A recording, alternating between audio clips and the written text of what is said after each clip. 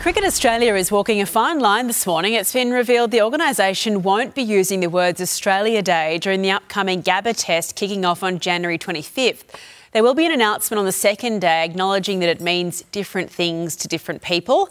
Cricket Australia made the call after consulting with its own internal Indigenous advisory body.